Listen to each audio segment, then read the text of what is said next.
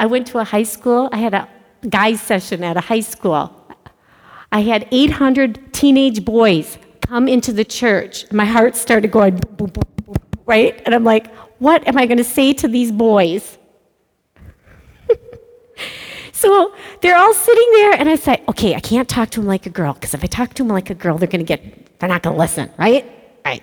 How can I get these boys? What can I get their attention with? So I prayed really hard right before I started. I remembered in my book, in my purse, I don't know why I had this in my purse, but I did.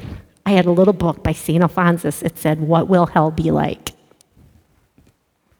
So I pulled it out. I said to the boys, I got this book.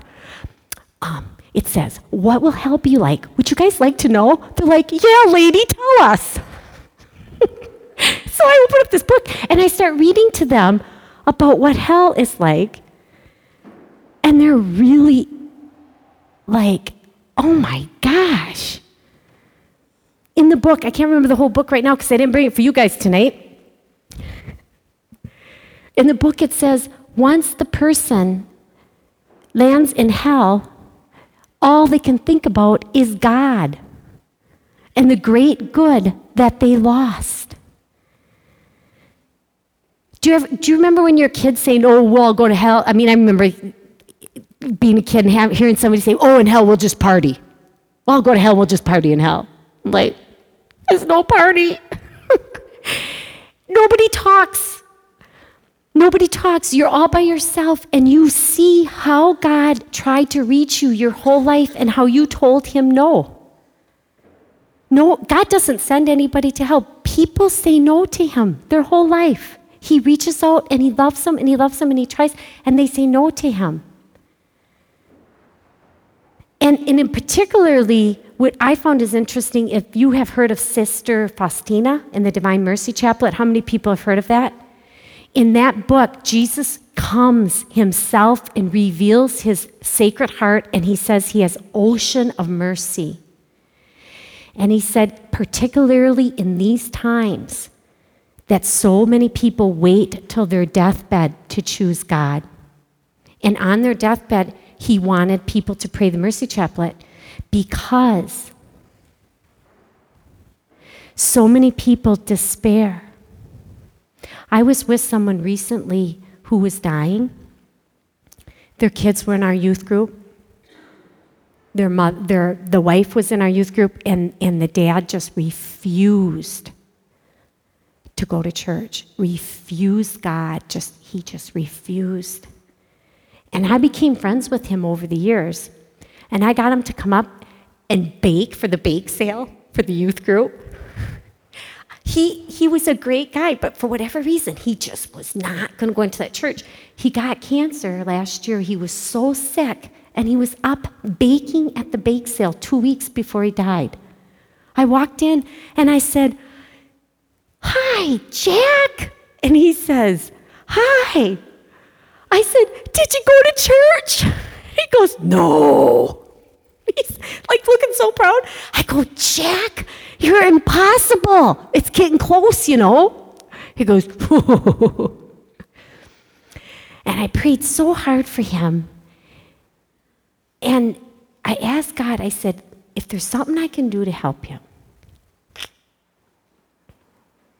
And so a couple weeks later, I got the word that he wasn't doing good.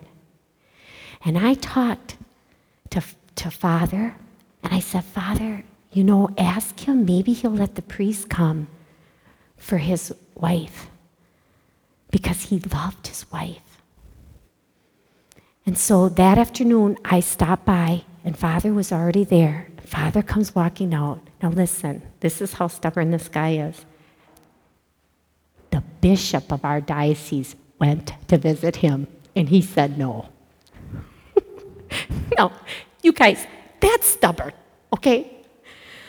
And so he goes, I come in the door, and there's Father, and he's smiling. He goes, I just heard his confession. I absolved him. You take him Holy Communion. I've got another call. I said, you're kidding. I go, how did you do it?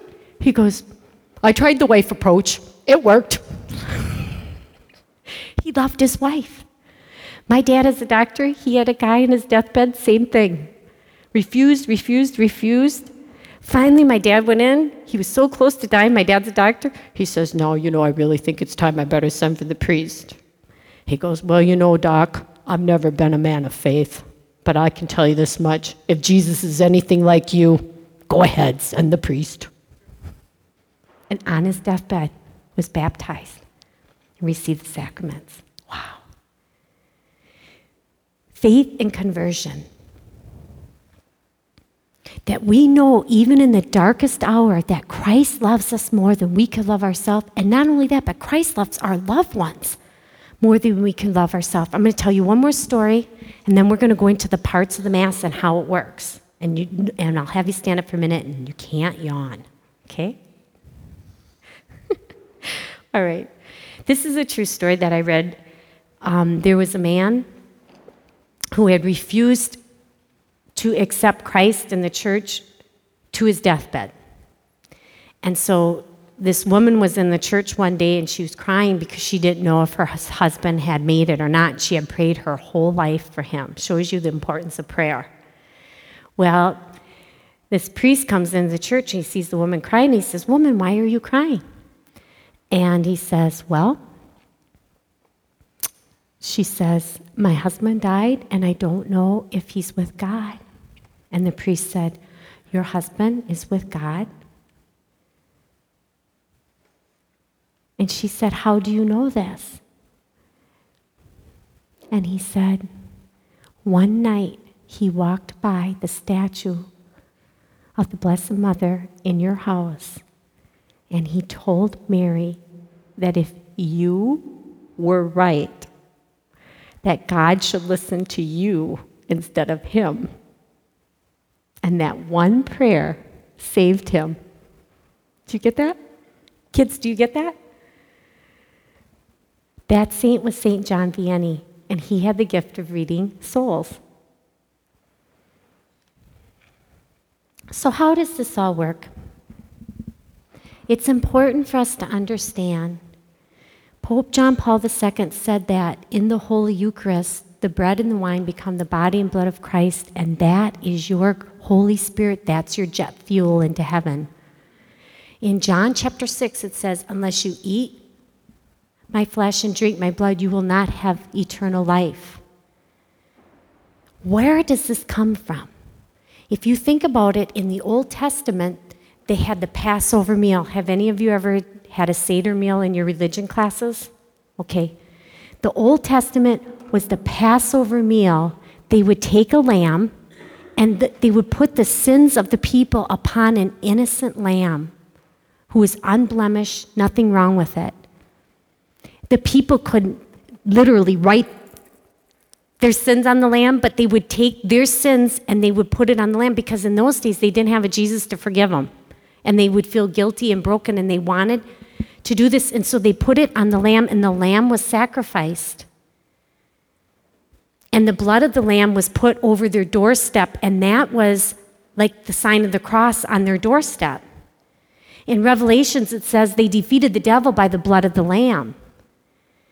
And so when Jesus came, remember when Jesus came, one day St. John the Baptist, right? John the Baptist is out, and he's preparing the way because he knows that Jesus is coming, and this is going to be salvation for the whole world. And John the Baptist says what? Behold, the Lamb of God who takes away the sins of the world. And he pointed to Jesus. And there's Jesus, and he will become the Lamb. And so it's important for us to understand this because we have to apply this to Mass. So what happens at the Mass is that at the Mass, we all gather in the church. We make the sign of the cross. And the first thing we do is we tell God we're sorry for any of our sins that week or that month. But we all say we're sorry, and we put those sins up on the altar. Because who's coming? The bread of life is coming. And after we tell God we're sorry, then we sing glory to God in the highest. And what? peace to his people on earth. Why? Because when our sins are forgiven, love comes and love goes into the broken hearts, and love heals the hearts of the world. It's all about love.